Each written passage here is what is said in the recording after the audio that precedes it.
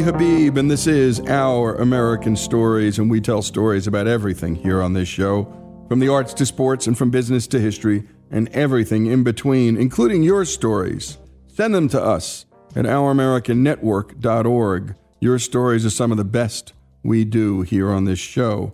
And today we bring you the story of Tom Ryan, a 95-year-old listener of our show on KABC in Los Angeles. Tom had an unusual upbringing. He grew up in Long Island, New York, living behind a funeral parlor run by his family.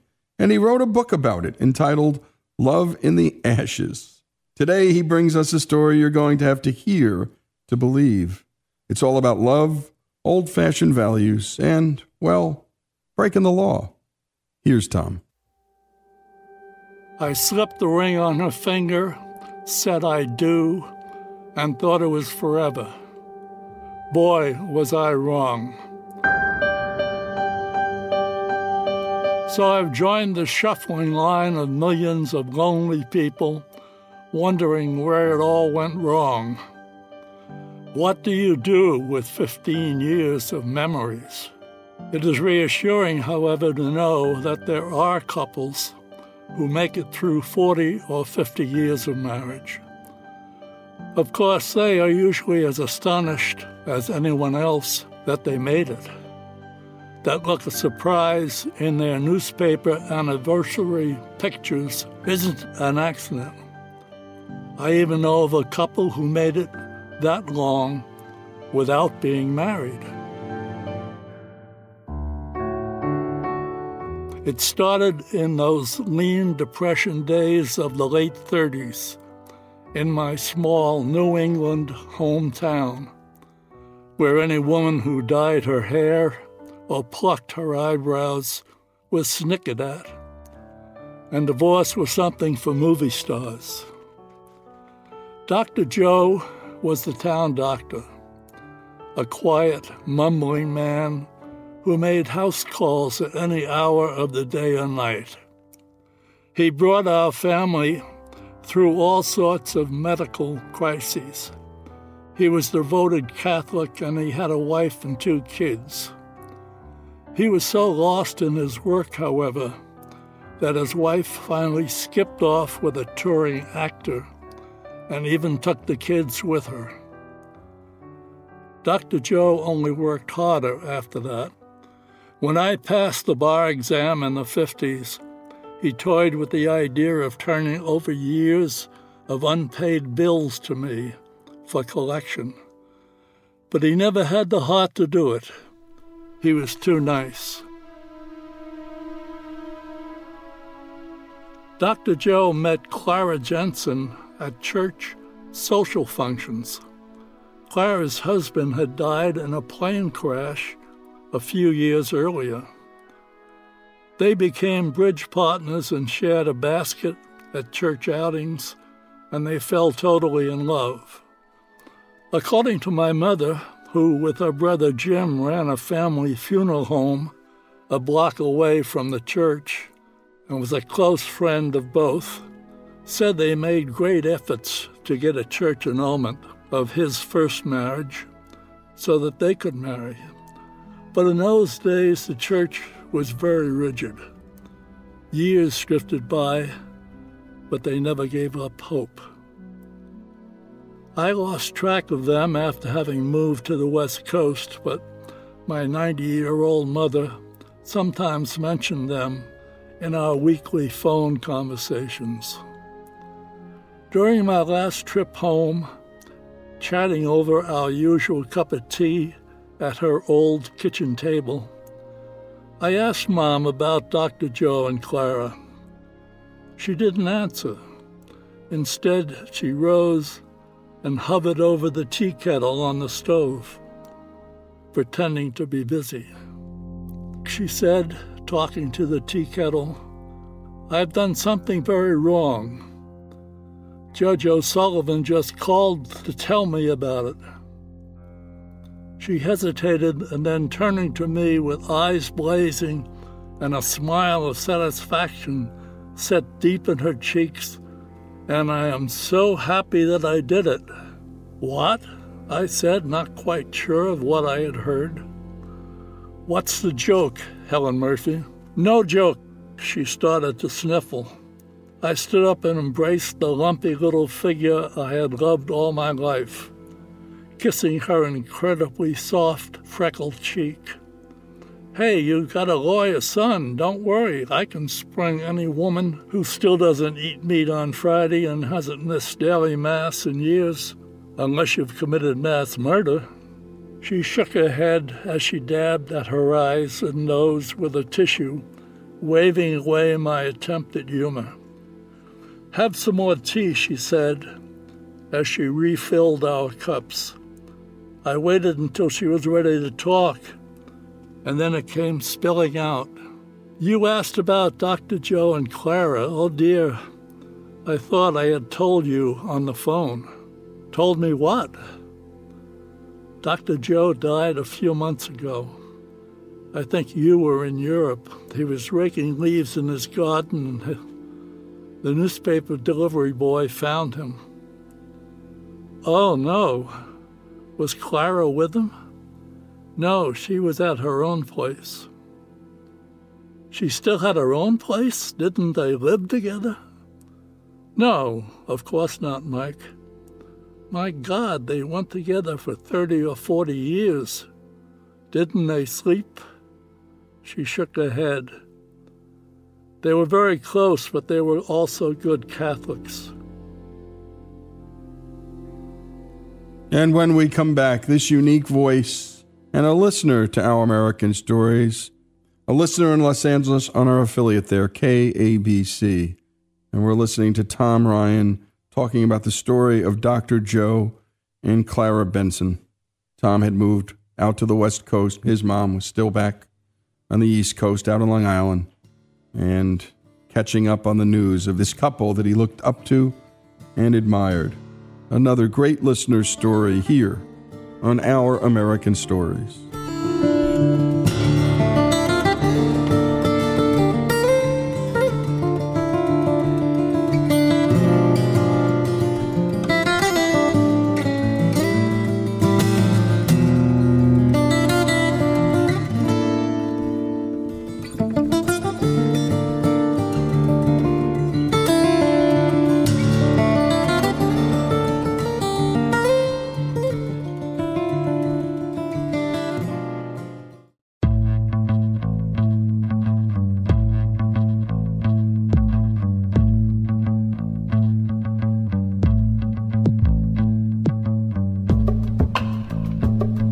And we continue with Our American Stories, and this one is from a listener, Tom Ryan, a 95-year-old listener of our show on KABC in Los Angeles.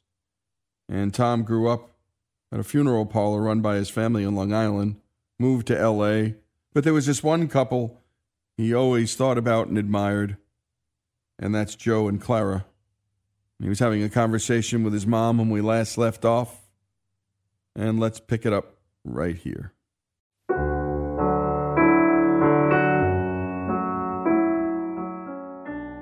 People had standards in those days, not like today. All those years, unbelievable, I muttered. They always thought they would marry, but the diocese was so strict. So strict. She shook her head. How's she taking it? I asked. Tears started to flow again as she said with a sob, That's the other sad news. Clara passed away just last week. Remember I told you last year that she was fighting cancer. Dr. Joe was doing all he could for her, but then he went. I stared at the bottom of my teacup. That's so sad, both of them. So you had them waked out in front, within a few months of each other? She nodded. A voice dropped off as she said, That's what I have to tell you. I broke the law. I did something I shouldn't have. But I feel so glad I did. Seeing the confused look on my face, she continued, Dr. Joe donated his vital organs to science. His 2 children finally turned up and requested that his remains be cremated. Their mother had recently died, they said. As usual, the crematorium returned Dr. Joe's ashes to us, and I stored them out in the hall closet. I nodded as I recalled the hall closet from childhood. Stacks of canister of ashes had lined the shelves of the closet for years. Many were never claimed by the families, who either moved away or didn't want to come in and pay the funeral bill. Many of the paper name tags had fallen off. Sometimes, before air conditioning, those with no name tags were used to prop open the front doors on hot summer nights at crowded wakes. I always smiled when I realized that, unbeknownst to anyone else, the unclaimed ashes of a big muck-a-duck politician, as my mom called him, were used on many a hot night to humbly hold the door open for the constituents he had fleeced for so many years. "Do Dr. Joe's kids want the ashes?" I asked. "Yes," Mom replied, "they are fighting over the estate. It's sizable. Both children have lawyers. The daughter was adopted, and the son is claiming that she isn't entitled to anything. It's gotten pretty petty. Now both lawyers are claiming the ashes right away." "So that's what Judge O'Sullivan was talking to you about?" "Yes, he sent me a copy of a court order." She pulled a blue-backed legal document from her nearby knitting basket and handed it to me. "I guess it says I'm to give the ashes over to the court." As I read the order, I nodded in agreement. "Yep, that's it." "So what's so hot about that?" She didn't answer directly. Instead, she put down her teacup, looked out the kitchen bay window dreamily, and said, "Clara looked so beautiful in the casket in her peach dress, her hair done the way she liked it, her good pearls." She started to sniffle while speaking. "Well, they waited for each other a very long time in full grace, so I'm sure they're together in heaven," I volunteered. She blushed, and with a tight smile played around the corners of her mouth. "I helped things a little," she murmured. "Help things?" I asked. An unsettling chill slid down my spine. She looked straight at me and said, "When all the mourners had gone, the men were loading them into the limos to go to church. I went back to say a last goodbye to Clara before they came back to close the casket. I was all alone with her, having a good cry, when suddenly I remembered Dr. Joe's ashes in the closet. So, she spoke rapidly. I pried off the top of the canister with those pliers we keep in that closet and poured all of Dr. Joe's ashes onto Clara's lap and into the satin lining of the casket. Her voice rose with pride as she finished. A warm glow surged through me. "You mean?" A smile cut me off. "Mike, Clara, and Dr. Joe are finally joined together in eternity. And I'm so happy for them that I just want to burst with joy when I think of it. I know that legally I had no right to disturb those ashes." Tears of happiness rolled down her freckled face. "And now I'm in trouble. The court wants the ashes. What should I do?" I kneeled next to her chair and hugged her and comforted her. She didn't see the tears of pride in the corners of my eyes. My mind raced as I searched for an answer. "Mom," I talked quietly over her shoulder while still holding her, "the law is very hard in ways, but it tries to be responsive to our human needs and desires. We know, and I'm sure Judge O'Sullivan would agree, if he knew, that you were right, that Dr. Joe would have wanted to be with Clara. You did something beautiful. She broke away for a moment to dab her nose and eyes with a tissue. I stayed close to her and started to speak, but she blurted, "He knows," and started to cry again. "What?" "He knows," she repeated. "Judge O'Sullivan knows what you did?" She nodded. "He's an old friend. We buried his mother and father. He knew Dr. Joe and Clara. They were close. I couldn't lie to him. I plopped down in the kitchen chair. Wow, was all I could manage. He said to talk to you," she continued. "He knows you're a lawyer." "What else did he say?" "Not much. He was silent when I told him. I think he almost cried. His voice broke, sort of. He said to talk to you, and oh yes, to tell you to get a canister of ashes with Dr. Joe's name on it to his court clerk."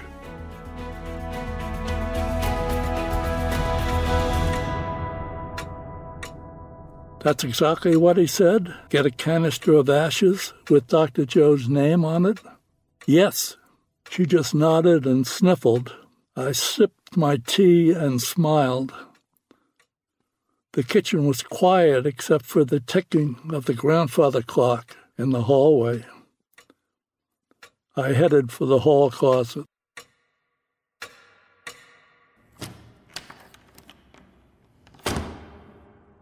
And what a story, and thanks to Tom Ryan. And again, he's a 95-year-old listener on KABC in Los Angeles. And thank you, Tom. And there are more to come from him, actually, because, well, that's not an accident, what you just heard, folks. What a voice. What a story. And my goodness, there was a time, I mean, imagine that. The Catholic Church wouldn't annul that wedding. And so these two just could never live together. They just couldn't live together. They always thought they'd marry, but things were so strict. So strict. The mom said that. Clara passed away, and soon thereafter, Joe did. And that happened so often, folks, in life. We've seen it happen time and again in stories we tell. June Cash died, and Johnny Cash died not soon thereafter. And George Bush and Barbara Bush, look at how quickly that happened. And so it is when you lose that loved one for all those years. Well, a party just wants to join him. And my goodness, the way Tom's mom handled things, I broke the law. And I'm so glad I did. And sometimes, you know, folks, the rules don't make any sense. And that's a hard thing to teach your kids, because you got to teach them to follow the rules, except when they shouldn't, right? Except when they shouldn't. And we want to hear your stories, any kind, love stories, inspirational stories, any kind at all, courage, faith, hope, love. These are the things we write about a lot and talk about here on this show. Send them to ouramericannetwork.org. That's ouramericannetwork.org.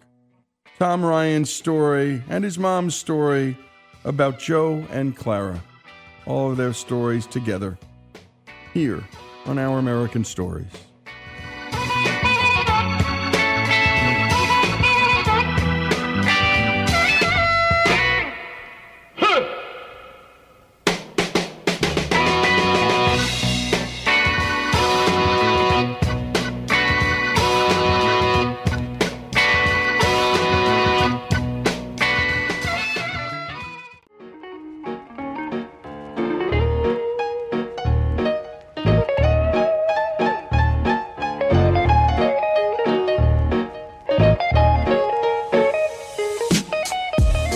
Return to our celebration of National Bible Week here on Our American Stories.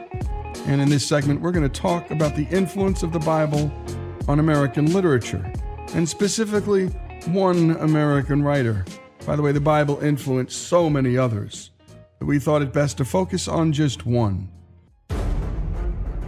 As a young man, American novelist and poet Herman Melville worked on a New England whaling ship. He came to share the fascination and terror the whalers felt toward the great beasts they hunted. His classic novel, Moby Dick, is nearly impossible to understand without a working knowledge of the Bible. In this great scene I'm about to read, the crew of the whaler ship Pequod hears a sermon and a hymn based on the story of Jonah in the Bible by the ship's resident preacher, Father Mapple. This is chapter 9 of Moby Dick, called The Sermon. Father Mapple rose and in a mild voice of unassuming authority ordered the scattered people to condense. Starboard gangway, there. Sideway to larboard, larboard gangway to starboard. Midships, midships.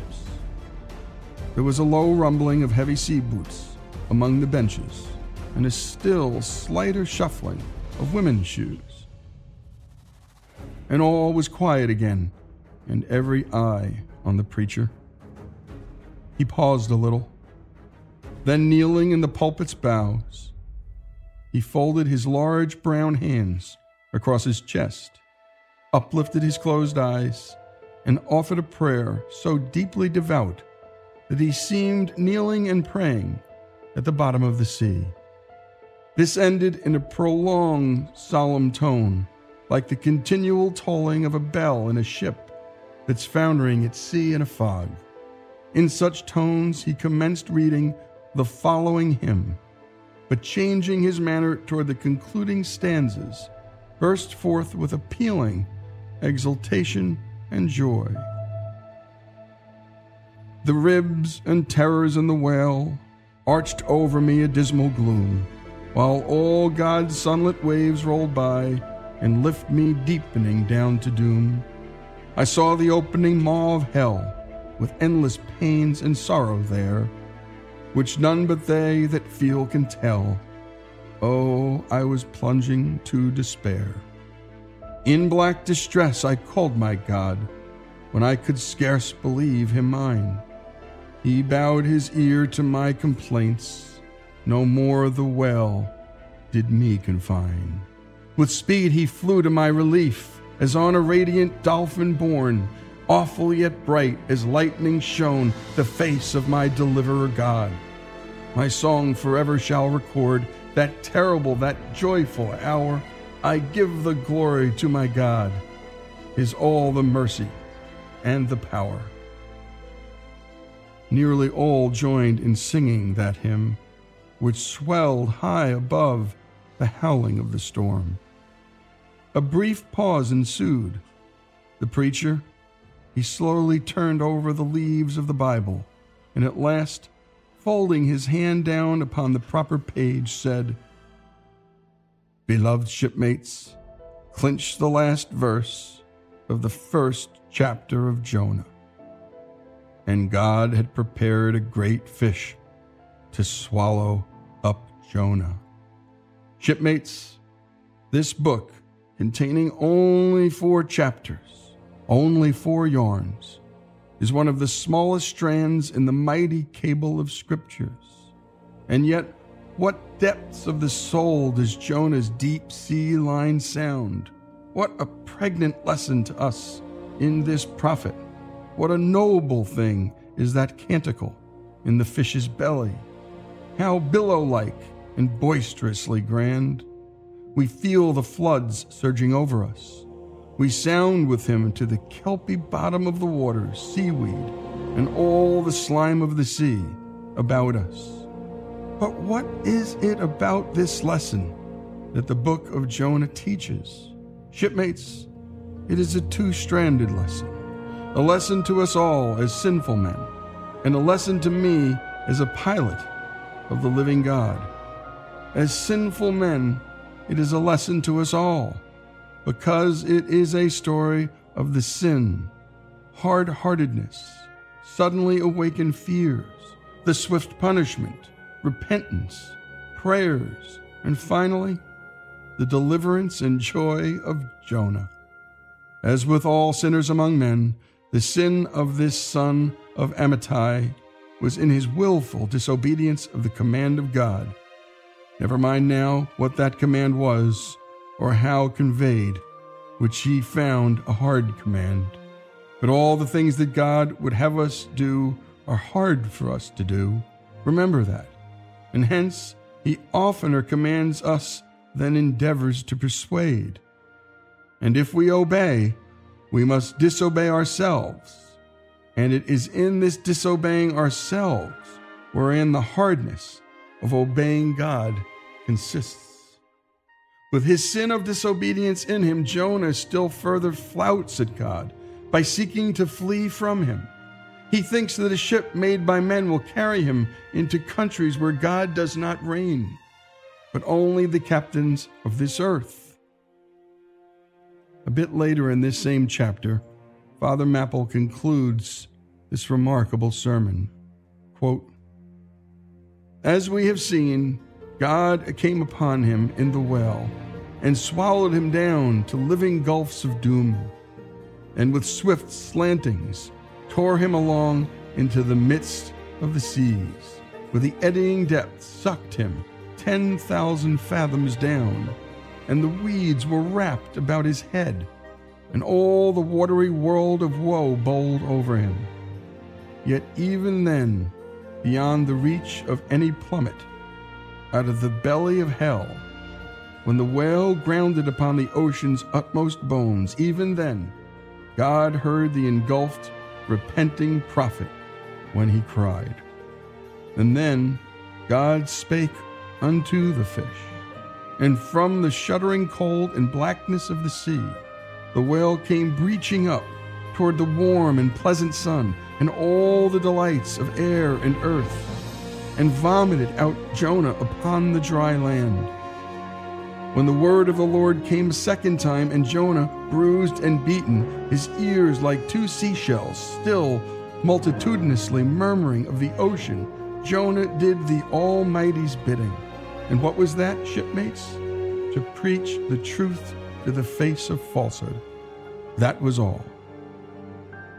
This, shipmates, this is that other lesson.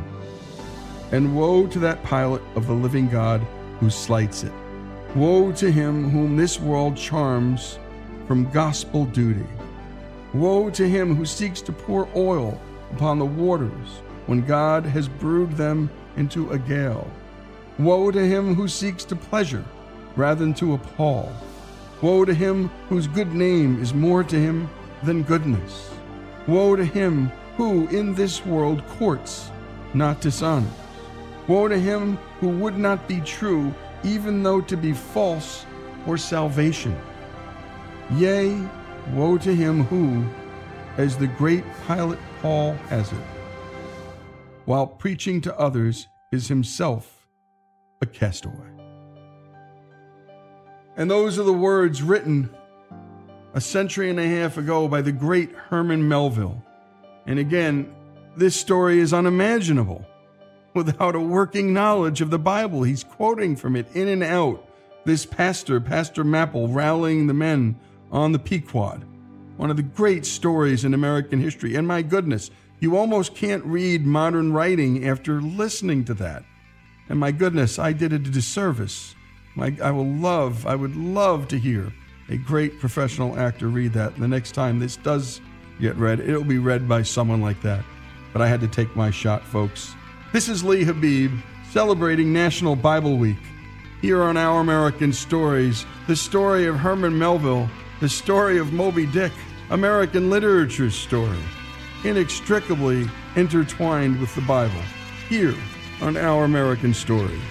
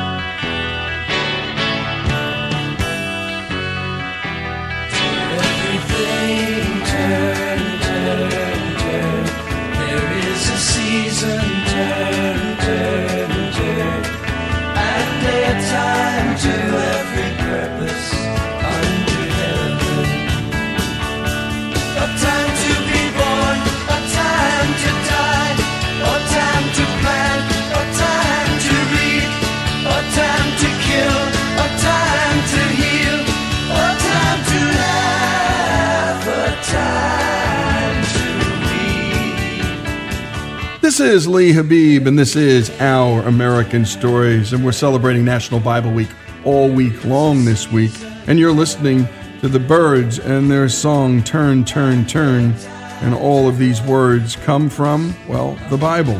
Ecclesiastes, to be more specific. A time to build up, a time to break down, a time to dance, a time to mourn, a time to cast away stones, a time to gather stones together to everything. Well, it turns out that this song was written in the 1950s by folk singer Pete Seeger. And all the lyrics, well, almost all of them, came from a book called the Bible, more specifically, Ecclesiastes. Seeger wrote and sang the song, and it came out on his album, The Bitter and the Sweet. Not much came of it. Also, there was a folk group called the Limelighters, and they too recorded the song. But the song became an international hit in late 1965 when it was adopted by the American band The Byrds. The single dropped in October of 1965 and reached number 1 on the charts by December. Here's Pete Seeger. Most people have learnt the song from the Byrds record, so I sing their version of it rather than what mine's okay, but as long as they're singing it that way, I'll sing it their version. Although never can tell what'll happen in the ages. It's an extraordinary poem, though. Somebody made a whole book out of it. Can't remember the name of the publisher, but they got a wonderful illustrator to do illustrations for every single line in the song. I changed it. They print the absolute, the King James translation, and then they print what I did with it. I rearranged it very slightly so it'd rhyme better. Time of war, time of peace, a time you may embrace, and embrace and peace. Time of love, a time of hate, time of war, time of love, a time of hate, a time of peace. I swear it's not too late. So I added one line of my own to the King James version. But what a poem that is! It is something worth considering, that the world is full of opposites intertangled, the good and bad tangling up all the time. Nobody knows. God only knows. God only knows. And again, that's Pete Seeger talking about the song that he wrote that was essentially lifted from what he called an extraordinary poem. And that's what Ecclesiastes is. If you're not a believing Christian, well, it doesn't matter. You can still love these words and love the poetry and love the meaning behind them, because that's the thing. You're listening and you're talking about these opposites and the competing duality and nature of man. And by the way, Ecclesiastes was King Solomon, of course. He was the original author. And these words were written somewhere between the 3rd and 10th centuries BC.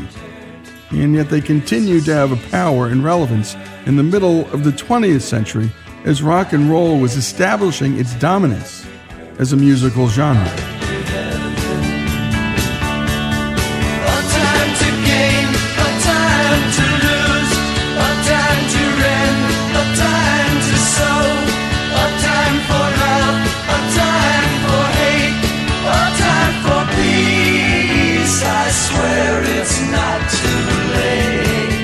And now let's talk about another American writer, and that's Bruce Springsteen. And for anybody who's a fan, and my goodness, I don't think there are many artists of the 20th century who have more fans. He finished up a great run on Broadway. He's won a Grammy, a Tony, and, well, an Oscar too for his performance in Streets of Philadelphia. And playing and writing his whole life, anyone who knows his music knows Bruce has written about just a few things in his life. About sin, about faith, about family, about work, and about God. That's his whole catalog, folks. It's all the music. It's why he's taken so seriously. But perhaps Bruce Springsteen's most direct song is reflected in his 1978 composition, Adam Raised a Cain, which was off his Darkness on the Edge of Town record. His politics may lean to the left, but his struggles, his writing, is always focused on eternal things, not political things. The song starts off like this: "In the summer that I was baptized, my father held me to his side. As they put me into the water, he said how on that day I cried. We were prisoners of love, a love in chains. He was standing in the door, I was standing in the rain, with the same hot blood burning in our veins. Adam raised a Cain, Adam raised a Cain. All of the old faces asked you why you're back. They fit you with position and the keys to your daddy's Cadillac. In the darkness of your room, your mother calls you by your true name. You remember the faces, the places, the names. You know it's never over. It's relentless as the rain. Adam raised a Cain. Adam raised a Cain. In the Bible, Cain slew Abel, and east of Eden, mama, he was cast. You're born into this life paying for the sins of somebody else's past. Well, daddy worked his whole life for nothing but the pain. Now he walks these empty rooms looking for something to blame. You inherit the sins, you inherit the flames. Adam raised a Cain, lost but not forgotten from the dark heart of a dream. Adam raised a Cain.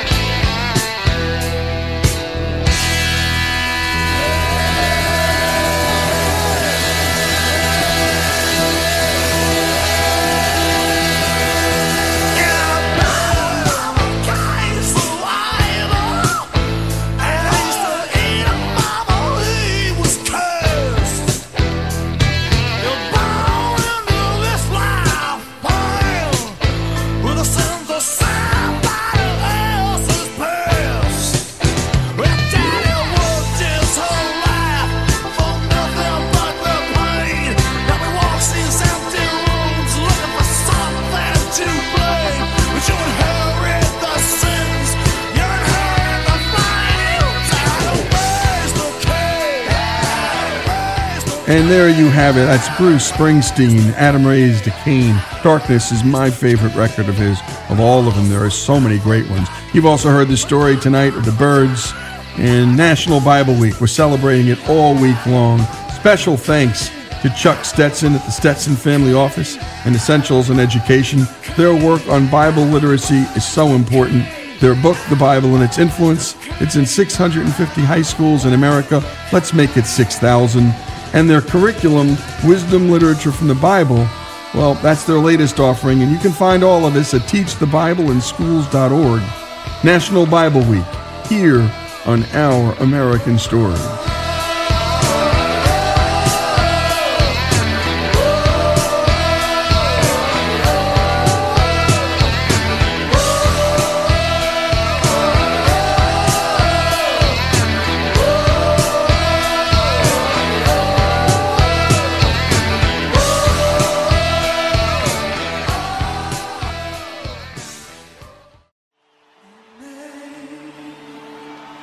Sing praise, how sweet the sound that saved a wretch like me. I once was lost, but now I'm found. Was blind, but now I see.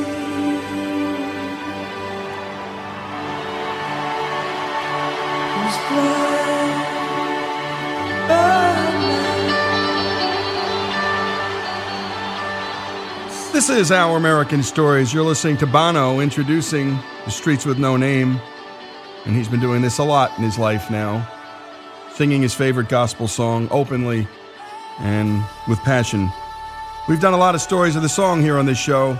This is the first time we're spending an hour, and it's not just the story of a song, it's the story of a man, John Newton's story, the writer of Amazing Grace. And John Newton grew up in the 18th century under very difficult conditions. His father was a seaman out in the sea, making his living. Rough times, rough life. And to tell the story of John Newton and his early life and the seminal experience in his life, which is getting drafted at a very young age to go off and fight on a military warship. Imagine this, the 18th century, a young man you don't exactly volunteer for these positions back then. Here's Brian Edwards, author of Through Many Dangers, The Story of John Newton. He gave a lecture telling this mesmerizing story. It started with this seminal moment in young John Newton's life. 1744, the French fleet was becoming increasingly aggressive in the Channel, and King George II grew alarmed. The British Navy was always short of sailors. After all, who in his right mind would volunteer to be treated like an animal and suffer the butchery of 18th century naval warfare for just 24 shillings a month? That's £1.20 in modern money, especially when you could earn at least twice that amount if you were in the merchant service. And the government's answer to the shortage of recruitment was the infamous press gang. As part of the war effort, on Saturday the 25th of February 1744, a day of strong gales with snow, First Lieutenant Thomas Ruffin delivered to Captain Carteret of HMS Harwich, anchored just off Sheerness in Kent, 8 impressed men, one of whom was John Newton. A merchant sailor was always a prime target of the press gangs, and his bandy legs, his bawdy language and his rolling gait was a giveaway on the waterfront at Chatham. His name was duly entered into the muster roll early in March. HMS Harwich was a fourth-rate man of war, 976 tons, 50 guns, a length of 140 feet, and a crew of 300. For a month, John suffered cruelly as new crew members were literally beaten into submission. Admiral Vernon, one of the more humane admirals of his time, commented, I quote, "Our fleets are defrauded by injustice, marred by violence, and maintained by cruelty. Food was almost inedible, water foul, discipline harsh, escape virtually impossible. And yet because his father was a merchant sea captain, and Newton himself had already been to sea with his father, he was soon promoted as midshipman. Newton had a rough start, but he didn't give up. Even amidst his forced service, he did not lose hope. Specifically with the love of his life, Polly. He made sure to write her as often as he could. On the 24th of January, 1745, John, just off a 4-hour watch and at 1 o'clock in the morning, found a space somewhere on the cramped crew quarters to write a letter. He began, "Dear Polly." This is the first letter we have from Newton's pen, and it's a warm, flowing, passionate 18th century love letter, which closed, "I am your most faithful, devoted admirer, Newton." And it ended with a wonderful flourish of squiggles. John was turned 19 and far removed from his mother's Christian faith. Mary Catlett, whom he nicknamed Polly, was just 16 2 days before the letter was written. John was raised with a strong Christian faith, but the life of a seaman didn't afford him the best environment to grow into a godly man. All of his early Christian influence came from his mom. John was born on the 24th of July, 1725, at a little village called Wapping, just a mile downriver from the Tower of London. His mother, Elizabeth, was married to a merchant captain living in Red Lion Street. She was a sincere Christian and a member of the Independent Chapel of Dr. Jennings. John was brought up, therefore, on Bible stories and the hymns of Isaac Watts. Sadly, his mother died just before John's 7th birthday, and by the age of 11, he was at sea with his father. 2 years of inferior schooling was all that he ever had. Dr. Johnson, the great lexicographer, said of Wapping that one day one had only to visit the place, quote, to see such modes of life that one could scarcely imagine. Well, before he was the age of 11, John had seen all those modes of life. He could walk down the end of his street, and at Execution Dock, as it was known, he could watch mutineers and pirates hanging in chains until 3 tides had washed over them.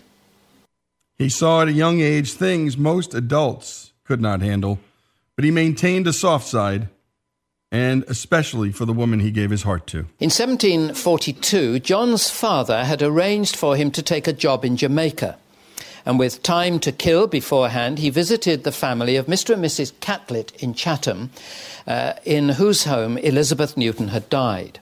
They had 6 children, and Mary, the eldest girl, was almost 14 years when he first met her. As soon as John saw her, he fell madly in love with his Polly, a love that he claimed exceeded all that the romantics ever thought of, and it remained true and steadfast and unwavering until Mary's death almost 50 years later. And when we come back, more on the life of John Newton, author, writer of Amazing Grace, and we'll capture and chronicle how that song crossed an ocean and became the most played, sung, and known gospel song in America, and of course, the world. This is Our American Stories.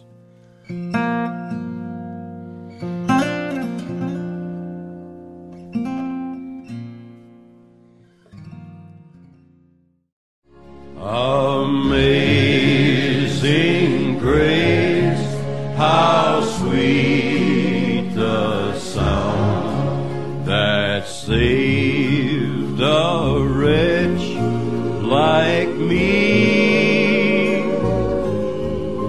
I once was lost, but now I'm found. Was blind, but now I see. This is Our American Stories, and we continue with the story of a song, and of course the story of a man, the song Amazing Grace, the man John Newton who wrote it. Newton's life did not fly into a happily ever after parade of events. Indeed, all the evil that he experienced ultimately became entrenched in his heart. But from now on, his life became a tangled web of romance, impetuous action, and unbelief. John missed his boat to Jamaica, angered his father, visited Chatham as often as he could, overstayed his welcome, had no career to offer Mary or impress her parents, and finally, for his stupidity, he was himself impressed into His Majesty's Navy. When he wrote that passionate love letter in January 1745, John Newton had been converted to a free-thinking deist. That is, if there is a God, and we cannot know if there is, he's unconcerned, unconnected with this world. And therefore, from now on, morality was for John Newton to decide.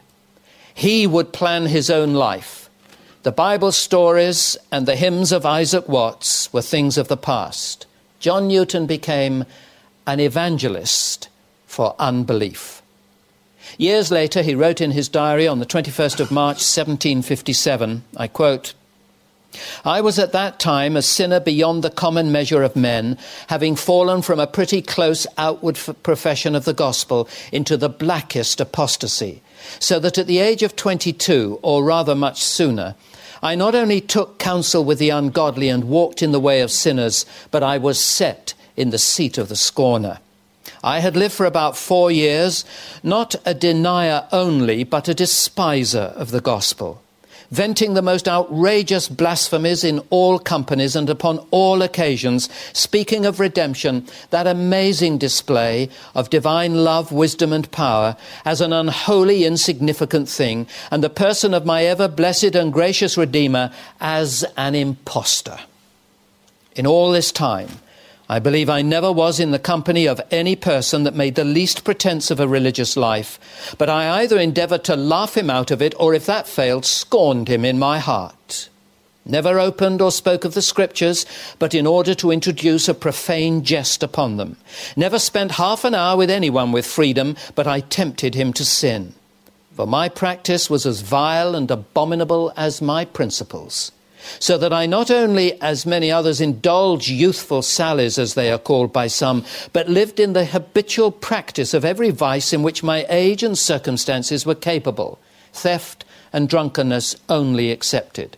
And in all these, I was a ringleader and a seducer of others." This was a man who had come to hate God and all those that followed him. The one thing that his heart had a space for, that he longed for, besides his evil ways, was his Mary, and he tried to reach her, but to no avail. The thought of 5 years' separation from Mary was too much for John, and shortly after that love letter was written, John Newton deserted his ship. He was recaptured by dragoons, and Captain Carteret ordered what was known then as a red-checked shirt on the grating. 25 to 30 lashes across his bare back, after which he was carried below, where his wounds were cauterized with vinegar, neat spirit, salt water, or hot tar, and for days he was in a delirium. In May 1745, the fleet was anchored at Madeira, and Newton managed to get himself exchanged for a seaman from a small merchant ship called the Pegasus. And this was possibly his introduction to slavery. The Pegasus was outward bound for Sierra Leone and the adjacent parts of the West African coast. If the Pegasus was a slave trader, her cargo was composed of an uninteresting assortment of lead, copper kettles, brass pans, ladles, basins, boilers, guns, gunpowder, knives, and other miscellaneous items. And then, darkly stored away in her hold, was a grisly array of chains, shackles, neck collars, leg and handcuffs and thumbscrews. Part of her cargo was the money with which to purchase slaves from the local traders on the West African coast, and the other part was the means by which the slaves were kept in order during the fearful second leg of the trade mission from Africa to the West Indies or the Americas, a journey often exceeding 7 weeks. Having offloaded the slaves, the ship would then take on sugar, ginger, rum, pearls, cotton, and all the other commodities eagerly awaited by the British consumers, and it would return home across the final leg of the Atlantic Ocean. It's what became known as the triangular trade. And thus began John Newton's deep work and entanglement with his darkest of professions, the slave trade itself. John Newton was to become very familiar with this triangular trade, which would generally take somewhere between 12 and 14 months to complete. It was considered at the time, I quote, a genteel occupation.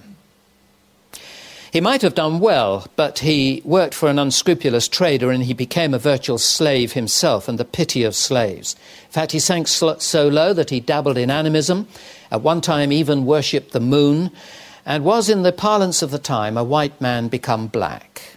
He lived and believed like the natives.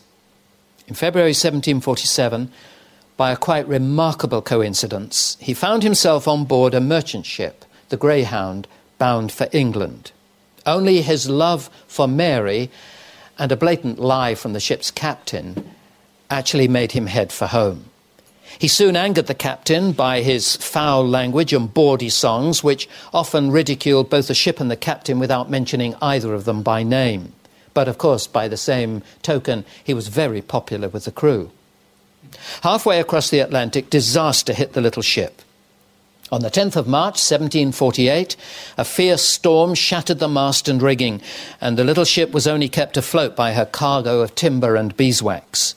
Newton joked that it would be something to laugh over a jug of beer when they arrived at port, to which a sailor on board responded, "Oh, no, it's too late now." And that, for some reason, went through Newton like a knife. For the first time since a childhood, Newton found himself praying. Lashed to the wheel or working the pumps gave him time to think. Involuntarily, he repeated the words that he had learned from his mother, Proverbs 1:23 all the way through 31, and his memory seemed aided as he muttered above the wind and the torn canvas these condemning words.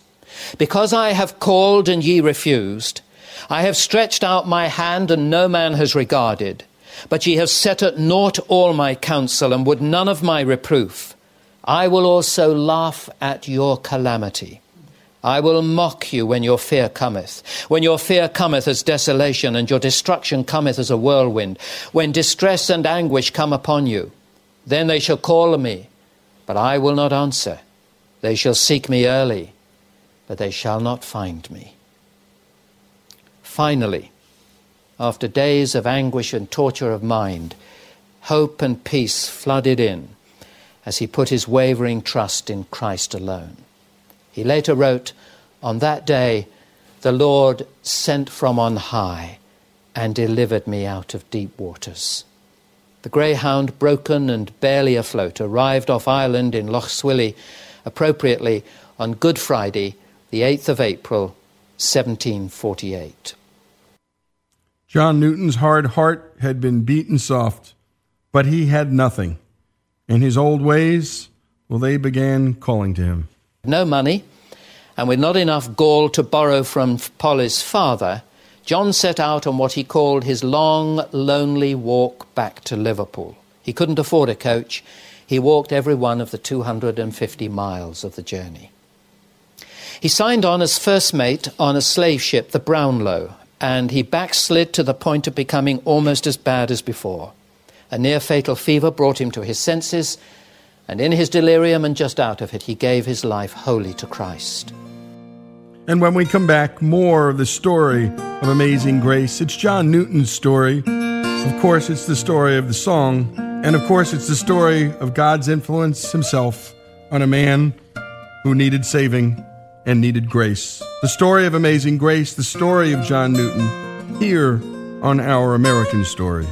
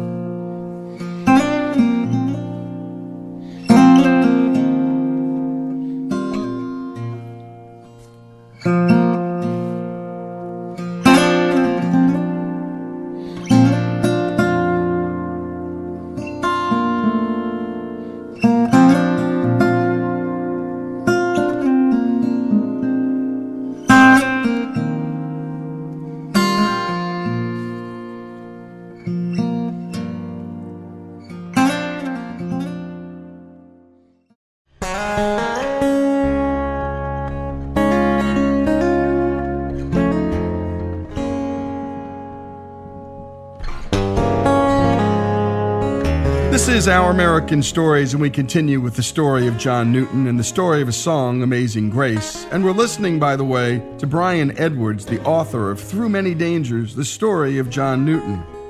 God had brought Newton to his breaking point yet again, and finally his life began to fall in place.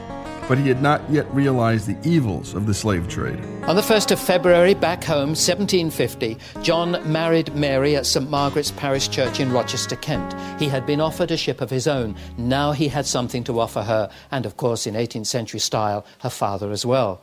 6 months later, in command of his own ship, the Duke of Argyll, 100 tons and a crew of almost 30, including the captain and mate, he set out on his first journey as a slave ship captain. And for this genteel occupation, he sought the prayers of Christian people before he left. Now, his voyages were always fraught with danger. In the first place, the captain always had, by definition, an unruly crew. Sometimes he recorded in his log that he had to pin some of them to the deck in irons in order to bring them to heel. And then there was always the problem of the slaves looking for an opportunity to escape with 100, 150 or more below decks packed in like books on a shelf. If they did manage to break free, and there are many records where they did on ships, they would massacre understandingly the entire crew before they themselves tried to bring the ship back home. And then, with an unruly crew and the slaves always looking for an opportunity for escape, there was disease and fever. Newton later worked out that something like 1 out of 5 sailors never returned home, which compared roughly to the figure of 1 of all 4 slaves who died in transit. And when you did land on the African coast or the West Indies, intrigue and treachery by black and white traders alike was rife. Newton said there was only one person on the African coast he ever trusted. Privateers and pirates ruled the seas. Many of the ships to and froing in an earlier century between the new lands of America and the home country disappeared without trace because the Barbary pirates from North Africa that were also patrolling the seas made sure that the economy of the North African coast depended upon white slaves, a fact that is not often brought to notice. There was bad weather, too, and not very good navigation tools, and rats ate at the sails and the feet of slaves and sailors alike. This was not a trip he took only once. He made 3 journeys in this command position, but he was increasingly uncomfortable with his way of life, which he said felt more like a turnkey or jailer, and it was. And, of course, he hated his separation from Mary, but he had no other career. He was a sailor. He knew nothing else. In November 1754, he was waiting for the 4th command in charge of a brand new ship that was being built for him. He was, in fact, a most successful slave trader, and on his 3rd and what proved to be his last voyage, he lost not one member of the crew and not one slave in his journeying, which is unique in the annals of the slave traders. But while he was waiting for this in Liverpool, he suddenly experienced a seizure, which passed him out for just a few minutes. He recovered. He never experienced it again, but it ended his sailing career. So from August 1755, he was a customs officer at Liverpool. He was actually known as a tide surveyor. His job was to be rowed out by a party of men that he had under his command to every incoming ship and search them for contraband, which, of course, he was very able to do, being an experienced sea captain himself. He knew where you would hide something on board. He changed careers again and began his adjustment to land life in Liverpool. Liverpool was a very hard city. Hard and godless. But it was while he was here that he began writing sermons and felt called to the ministry and was invited to preach in 1 or 2 churches. He nearly entered the independent ministry, and there were times when he seriously considered becoming an evangelist for John Wesley, and John Wesley would like him to have considered becoming his second in command to take over leadership when he himself died. But as it happened, and if I may cut the story shorter, on the 17th of June 1764 he was ordained into the Church of England and settled at Olney in Buckinghamshire as curate in charge of St. Peter's and St. Paul's. And for 16 years he was a patient, hard-working, caring country parson. Often we are told wearing his old sea captain's jacket as he visited his people. Not very clerical, but that was Newton. What was his ministry like as a pastor? He wasn't apparently a great orator. Richard Cecil, his first biographer, said, I quote, "His utterance was far from clear and his attitudes ungraceful. But he was a warm preacher, and he had a consistent life to back it up. He once wrote, I measure ministers by square measure. I have no idea of the size of the table if you only tell me how long it is, but if you tell me how wide it is, I can tell you all its dimensions. So when you tell me what a man is in the pulpit, I want to know what he is like out of the pulpit before I shall know his size." His aim, he once said, was not to acquire the character of a ready speaker, but to win souls to Christ. He claimed he only preached longer than an hour when he had very little to say. Newton was a humble man, a self-taught man, but then came one of the more important moments in his life. He sat down and he wrote the book about his own life story, and it caused quite a sensation. The first year at Olney saw the publication, 1764, of his story, An Authentic Narrative. It was remarkably successful, translated into many languages as well. It was the story of his life up to that point, that year, 1764. Students, politicians, even an admiral made the day's journey from London to Olney to see this man once beaten on deck for deserting his ship. What an incredible testimony of a changed life. Newton continued his testimony by writing hymns, but he did this in a very creative and purposeful way. Now, for years, John composed a short aide-memoire for his congregation. It was a gift he employed so badly when he was at sea and was now turning to the service of the Master. It could take him up to 2 days to compose a hymn, but when it was completed, it was actually the outline of his sermon. He'd learned it because as he walked down the streets, he heard the women at their bobbins, their bobbin tells, reciting little ditties. It's where all the village gossip went the rounds, actually. And they would cite a ditty to keep them in a rhythm of their lace bobbins. And he realized that they had a remarkable memory of remembering verses. So he thought, well, why don't I give them something worthwhile remembering? And he would give an outline of his sermon in the form of a hymn. They forgot the sermon, they learned the hymn, they knew what the sermon was all about. Eventually he wrote a new hymn for his prayer meeting each week and frequently expounded it to the congregation before they were permitted to sing it for the first time. He began in earnest at the close of 1772, and within 6 years he had written and expounded over 300 hymns. Now, many of his hymns were topical, and that's why they haven't come down to us. They reflected life at Olney, winter, spring, summer, harvest, a violent storm, a sharp frost, the earthquake of 1775, an eclipse of the moon on the 30th of July, 1776, the great fire at Olney, the year later, 1777, and even the visit of a lion to the town. They all provided local themes for hymns that would fix people's minds on much more important issues. Some of the hymns, of course, have become part of our national heritage. He was a godly man, John Newton, but practical too. His understanding of the human heart, his experience of it, equipped him to lead and teach God's word in a way that made sense for the everyday life. And of course, his most famous hymn of all, Amazing Grace, well, that's just the story of John Newton's life. His famous hymn, Amazing Grace, was based upon a sermon he preached on the first morning of a new year from 1 Chronicles chapter 17, verses 16 to 17, where King David reviews the mercy of God to a man as weak and sinful as himself. And John Newton in this hymn, as you well know, reviewed his own life. And when we come back, we're going to talk about how the song, the verses, came to America and became, well, the song we all know and love. The story of a song, Amazing Grace. This is Our American Stories.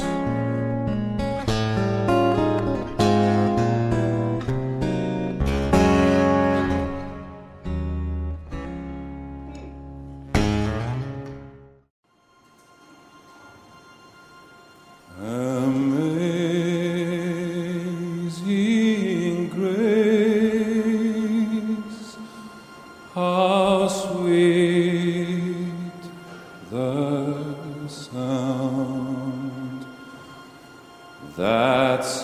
saved a wretch like me.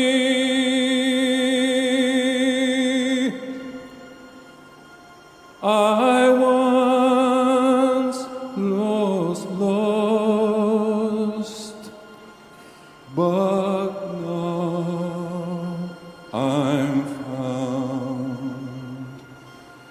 Was blind, but now I see. And you're listening to Andrea Bocelli, his version of Amazing Grace. This is the story of a song. We just covered John Newton's life. He wrote the words. What about the music? Where did it come from, and how did it come to America? How did this essentially American song get here from Great Britain? Well, that story's chronicled in Stephen Turner's Amazing Grace. Pick the book up. It's terrific. He also wrote the great book, A Man Called Cash. I don't think there's a finer music writer in America than Steve Turner. Well, he started off with a quote from George Pullen Jackson, who wrote the book Spiritual Folk Songs of Early America. This is a 1937 book, a musicologist. And he wrote, quote, "The poem is by Newton, but the tune's source is unknown to the Southern compilers." In other words, he had searched, he couldn't find it. And so we're not going to spend a lot of time on that, because there are some breakthrough artists that take this song into the 20th century and propel it into every room, every bedroom in America and the world.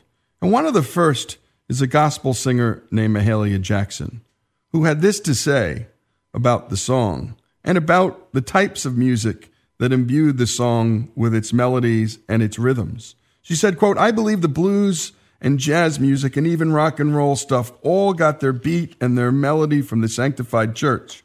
We Baptists sang sweet, and we had the long and short meter on beautiful songs like Amazing Grace, how sweet the sound.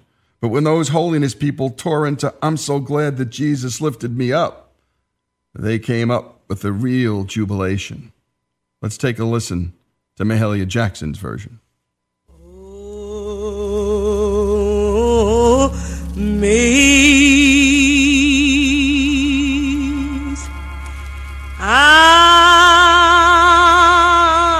and grace, how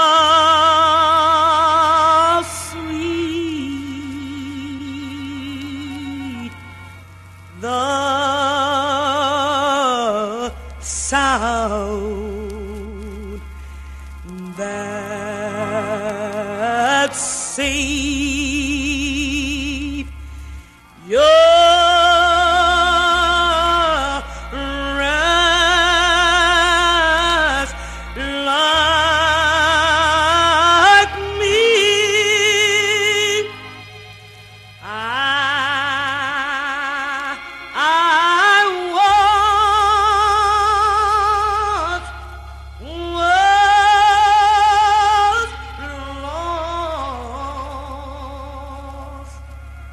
but now I'm found.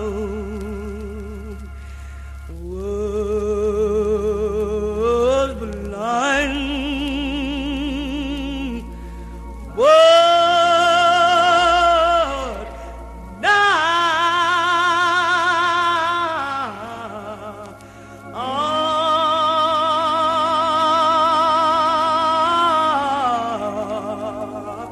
can see. And then it was the Folkies who really popularized the song. Said Turner, quote, "Pete Seeger seemed like an unlikely user of Amazing Grace.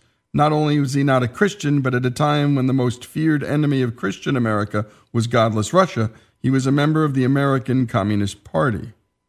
And then came the hit of all hits, Judy Collins, again another Folkie. And the watershed event was this a cappella single released by Judy in December of 1970, which climbed into the bestseller charts in both Britain and America. Although a pop hit, Turner wrote, Collins was not a pop singer. She was a folk singer who never disguised her roots.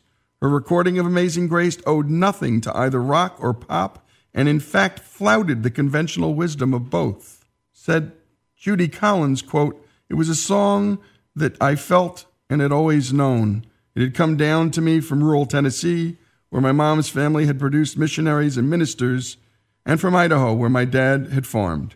It was sung in the Methodist Church in Denver, where I was a part of the choir as a child." Here's Judy Collins' version.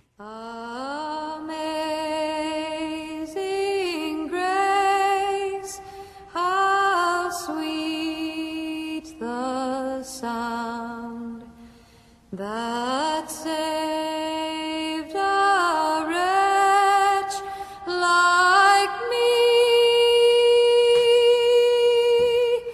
I once was lost, but now I'm found. Was blind, but now I see. Of the 500 commercially released recordings held by the Library of Congress, 97% were made in the years after Judy Collins recorded that song. And by the way, she's not a believer, but she loved the song, and that's what's so beautiful about this country. The non-believers can celebrate believers' words, and sometimes vice versa. Now let's take a walk through some of the other great versions of this song, and there are so many. But let's take a listen to how Al Green sets things up. And just a little bit of this one verse. Amazing grace, how sweet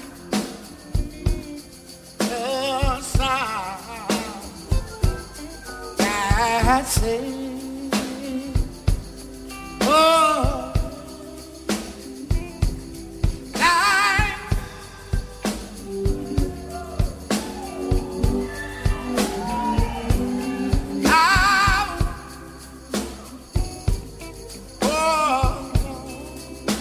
Can anybody sing that with me? Oh, now I'm fine. Was blind. That's it. Oh, now I see. Oh, yes. And from the soulful Memphis sounds across the pond to Ireland and the Celtic women. Amazing grace, how sweet the sound that saved a wretch like me. I once was lost, but now I'm found. Was blind, but now I see. And back to the more urban and African American traditions, here's Ray Charles. Amazing grace, how sweet the sound that saved a wretch like me. I once was lost, but now I'm found. I was blind, but now I see. John Newton said this about himself, his own life, and one of the last things he ever wrote, actually. And he was writing this to his God, quote, "Perhaps thy grace may have recovered some from an equal degree of apostasy, infidelity, and profligacy, but few of them have been redeemed from such a state of misery and depression as I was in upon the coast of Africa, when thy unsought mercy wrought for my deliverance." And so we close with Alan Jackson. This is Our American Stories, the story of a song, John Newton's story, Amazing Grace's story. Amazing grace, how sweet the sound that saved a wretch like me. I once was lost, but now am found. Was blind, but now I see. 'Twas grace that taught my heart to fear, and grace my fears relieve. How precious did that grace appear the hour I first